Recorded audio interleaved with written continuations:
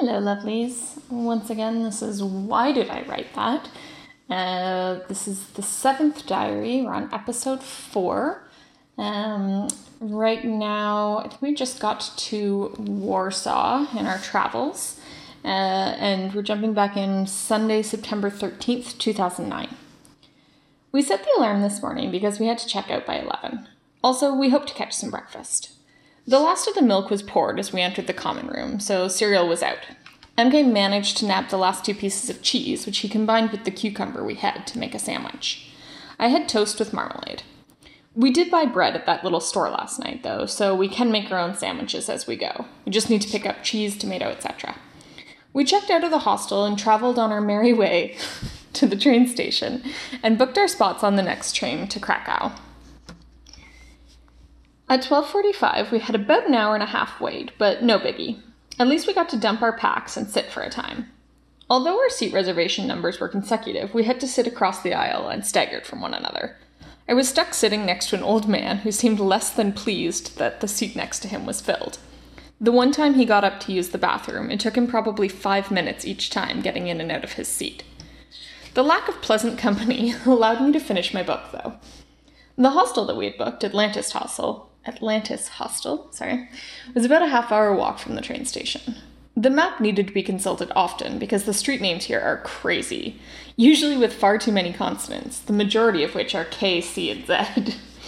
We were pleased to discover that this hostel provides free internet. The lack of what passes for breakfast was a fine trade-off for the luxury of free internet. We got a few groceries and once in our room made some sandwiches of cheese, tomato, cucumber, tomato paste, and cold penne. Delicious.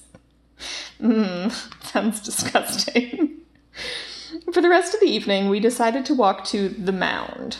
The girl at reception told us that it had a good view of the city and was a memorial to a local hero. We took a path down along the river into the old town. From there, a walking path took us up, until we came across some large castle-y building. Not being able to read Polish, we weren't able to tell what it was, or if it was the Mound. We walked around in its courtyard, but it seemed fairly evident that it was closed. We exited an opposite way that we had entered, and looking up, we saw it was what was unmistakable as the Mound. Quite literally just a mound of earth with grass growing, and a swirling path leading to its summit. We tried a few approaches before finding the entrance to the path, and decided that 8 PLN was worth it to climb to the top, since we had come all this way. Round and round the mound we went, until finally reaching the peak. The view was great. Not quite 360 degrees of the city, there were dark hills to the rear, all lit up with the night. It would have been great to see in the daylight, but was also spectacular at night. My camera's battery died, so I only managed to get a few shots from the top and none of the actual mound itself. Then we descended and picked up a bottle of red wine and some instant noodles for a late dinner. Since no one else had checked into our 4-bunk room, we pushed 2 of the beds together to make a cozy love nest that we could cuddle in. Ew. September 14th. Since this hostel doesn't offer any breakfast, we went to find a bagel place that was advertised on one of those mini discount cards after sleeping in and showering. Once finding the street it was on, I noticed on the back of the card that it was closed on Mondays. Drat! However, we also had some cards for a couple of vegetarian restaurants near the market square, so we decided to head to one of those. The one we ended up at was called Barvega Wegetariański. Immediately we fell in love with the quaint and homey decorations, and once seeing the food, we were hooked. It was basically a cross between the Cornerstone and With the Grain, with all vegetarian food and several vegan options. MK ordered something that was made with potatoes, spinach, vegetables, and had a fried egg on top, all coated with mushroom sauce. He also ordered a slide of rice, which by its yellow appearance we assumed was curried, but turned out to be very sweet with raisins, apples, and kiwi. I got a casserole with pasta, mushrooms, vegetables, cheese, and also covered with mushroom sauce. Yum! They were both so good that we couldn't stop talking about it while we were eating, as well as for some time afterwards. When you're comparing it to the cold penne and tomato paste sandwiches we had the night before, which was a big luxury, we agreed to go back there tomorrow before leaving Krakow. Instead of waiting for the remaining hour and a half before our tour of Auschwitz, We decided to come back to our room to digest and continue relishing in the delightful deliciousness of our breakfasts. Also, the weather had cooled, so we wanted to get sweaters and possibly pants. The tour bus picked us up at 3 and drove us to Auschwitz. To Auschwitz 1. There, we donned headsets to hear our guide. For someone giving a tour in English, she certainly had a thick, hardly understandable accent. Oh, that's such like a Anglo-centric view of everything. Like, oh, I can't believe I'm in Poland and I don't get, like, a guide in my preferred accent. This is ridiculous. We saw rooms that had piles of hair, shoes, clothing, combs, hair and toothbrushes, suitcases with people's names on them, prayer shawls, etc., all things taken from the prisoners as they entered Auschwitz. We saw cells with drawings and words etched in the walls and doors, as well as standing cells, a box about 2 feet squared, which held 4 prisoners, standing only. The only source for air was from tiny holes near the ceiling, so many of them died from asphyxiation. We saw the death wall, where many Jews were shot, as well as gallows, where public hangings occurred to warn others of the dangers of helping people escape / keeping contacts in the outside world. We walked through one of the gas chambers, where up to 700 prisoners were crammed, and Cyclone B was dropped through small holes in the ceiling. The crematoriums housed there could only burn about 350 bodies per day, so they began burning masses of bodies in the open air. We saw separate houses for women with barbed wire fences 10 feet tall surrounding them, and the hospitals where doctors conducted experiments on twins and of fertility on women.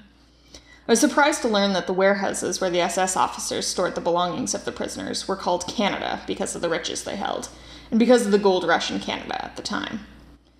Officers also took random food that they found in the bags and put in the soups for the prisoners, but sometimes other things, like lighters, would end up in there, so they took to calling it surprise soup. There were photos everywhere of the prisoners, many of which had flowers or crosses displayed for them.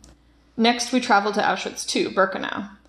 This facility had the train tracks still running through it that the prisoners were brought in on, and then sorted men versus women and children, and then determined who was useful to work. About 70% went straight to the gas chambers. Most of the bunkhouses had been burned down, and all that remained was a sea of brick chimneys.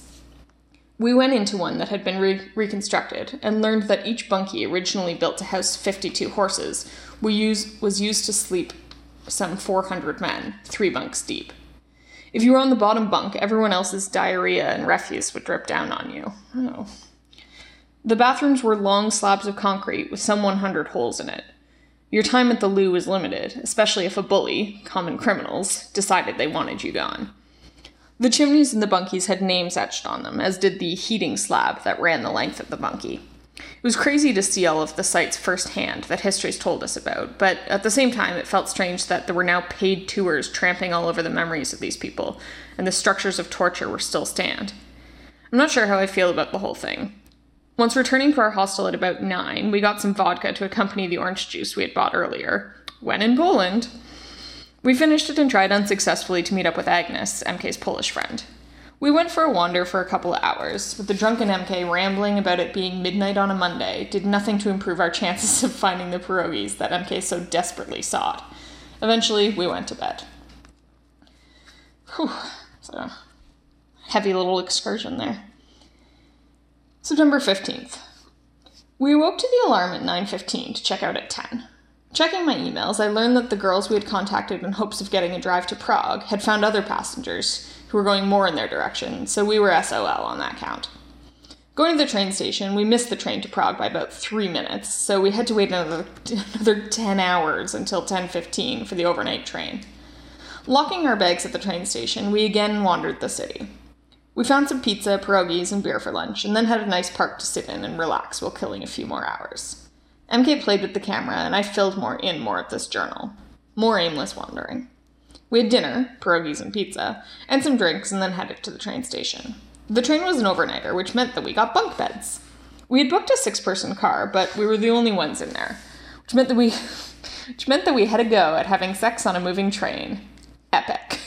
Glad I brought earplugs, though. The train is noisy. Oh, September 16th. Sleeping on a train wasn't so bad. I managed to get a little bit of sleep. Earplugs were my savior, but still woke up occasionally and at stops. The conductor woke us up with half an hour until our stop, so that we had time to get dressed, pack, and ready ourselves for exit. Once in the Prague Central Station, finding a map was tough. We went to the info desk, but they didn't have any maps. Then in parentheses, I've got question mark, what the hell? Question mark. They told us that we had to go to the tourist center, but there were no signs pointing out where that was. The guy at the info booth had vaguely pointed, so we walked to the end of a seemingly dead-end hallway and found the tourist center tucked in a little nook. It didn't open until 8 o'clock, so we had half an hour to kill. MK went to find a WC. I'm so European now, calling it the WC. Well, I sat with our packs outside the tourist center. Once the girl got there to open up, we had to pay for the map. Bollocks. The guys ahead of us got theirs for free because they had booked their hostel through the center. Exiting the train station, we perused the map to figure out A, where we were, and B, where we were going, and C, how to get there. A gentleman stopped and eagerly asked us if we needed any help finding directions. Turns out he had just returned from visiting relatives in Canada, BC and Toronto. We told him where we were going, and he told us that the underground metro was the best way, and that he was traveling that way now, so he could show us how to use it. We politely thanked him, but said that we'd take the walk. Didn't look too bad. He gave us some advice about where it was easiest to cross the highway, and off we went. The walk turned out only to be about half an hour. It would have been silly to take transit. Our hostel, Midtown Hostel, had barely any signage, just a printout on the door of a building saying to buzz for reception. We did so, and the receptionist told us that the office was on the second floor. I suppose they don't count ground floor, because by my calculations, the office was really on the third floor. We were told that our room would be ready at 11, a 2-hour wait. We left our bags and took a stroll around the city, seeing some beautifully ornate churches, fountains, and statues. We returned to the hostel about noon after getting some pizza, and realized that we got lucky again. A 4-person room all to ourselves. After a shower, in a tub, there's no actual shower here, just a big tub with a handheld nozzle that has no pressure.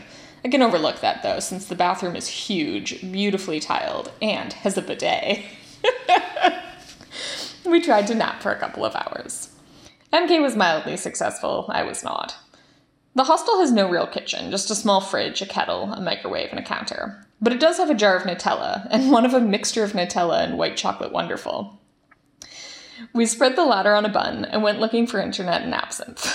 I feel like that would be a good title for like a memoir or something. You know, the search for internet and absinthe. MK found a shop that sold tons of it, and after much deliberation, settled on a bottle.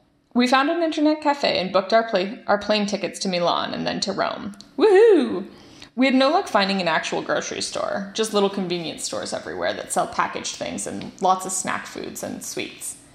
We settled with a frozen pizza that we could heat in the microwave with red pepper to put on it, and also found some instant noodle soups to eat tomorrow. I've been looking for a bra. I only brought 2, and I'm realizing my mistake. So we found a Triumph shop. Oh, Triumph is like a lingerie shop over there, I guess. I tried a few on, but they were each about 1,000 kroner, about $60 Canadian, so I left it for now. Returning to the hostel, we heated our dinner and ate it, and MK had a few burning shots of absinthe. He went to do our dishes, and then returned to tell me that he had met some fellow hostelers, a trio of Portuguese fellows.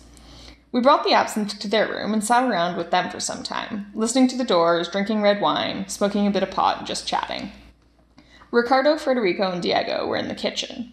The receptionist had boasted that they were in a room with a kitchen, when truly they were in a kitchen with beds. They did have a stove, though. They asked what we were planning for the evening, and when we told them we weren't sure, they invited us to go out with them to a bar that they had found, the Chapeau Rouge. We agreed.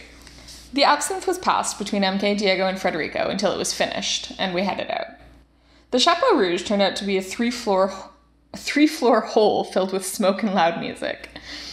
I got MK and I each a pint of local beer, that Greg S. had recommended, and we followed the 3 boys from the main floor bar to the lower floor filled with a dance floor and smoke.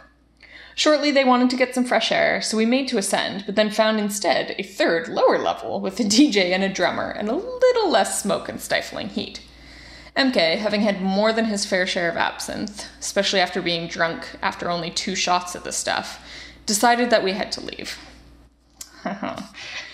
Classic move. I apologized to the boys and we made our way out of the bar. MK was in no shape to navigate us. He could barely navigate his own footsteps. So I was handed the map. MK was drunk and argumentative, criticizing my navigation skills and doubting everything I told him. Despite his lack of faith, I got us back to the hostel, where he promptly passed out in the middle of our double bed, fully clothed and atop all of our blankets. I brushed my teeth, wrote a note to the Portuguese guys, thanking and apologizing to them, and left our names and email addresses so that we can hopefully keep in touch. I slid it under their door, and then dug some other blankets out to cover MK and myself, and went to sleep. This is... I was a little bit reticent to read these travel journals because I know that this is the sort of shit that happens mostly in them. Just like MK being a bit of a dick and me like sort of trying to cover up for him and smooth the way after the havoc that he causes. So anyway, on that cheery note, I'm going to end this episode.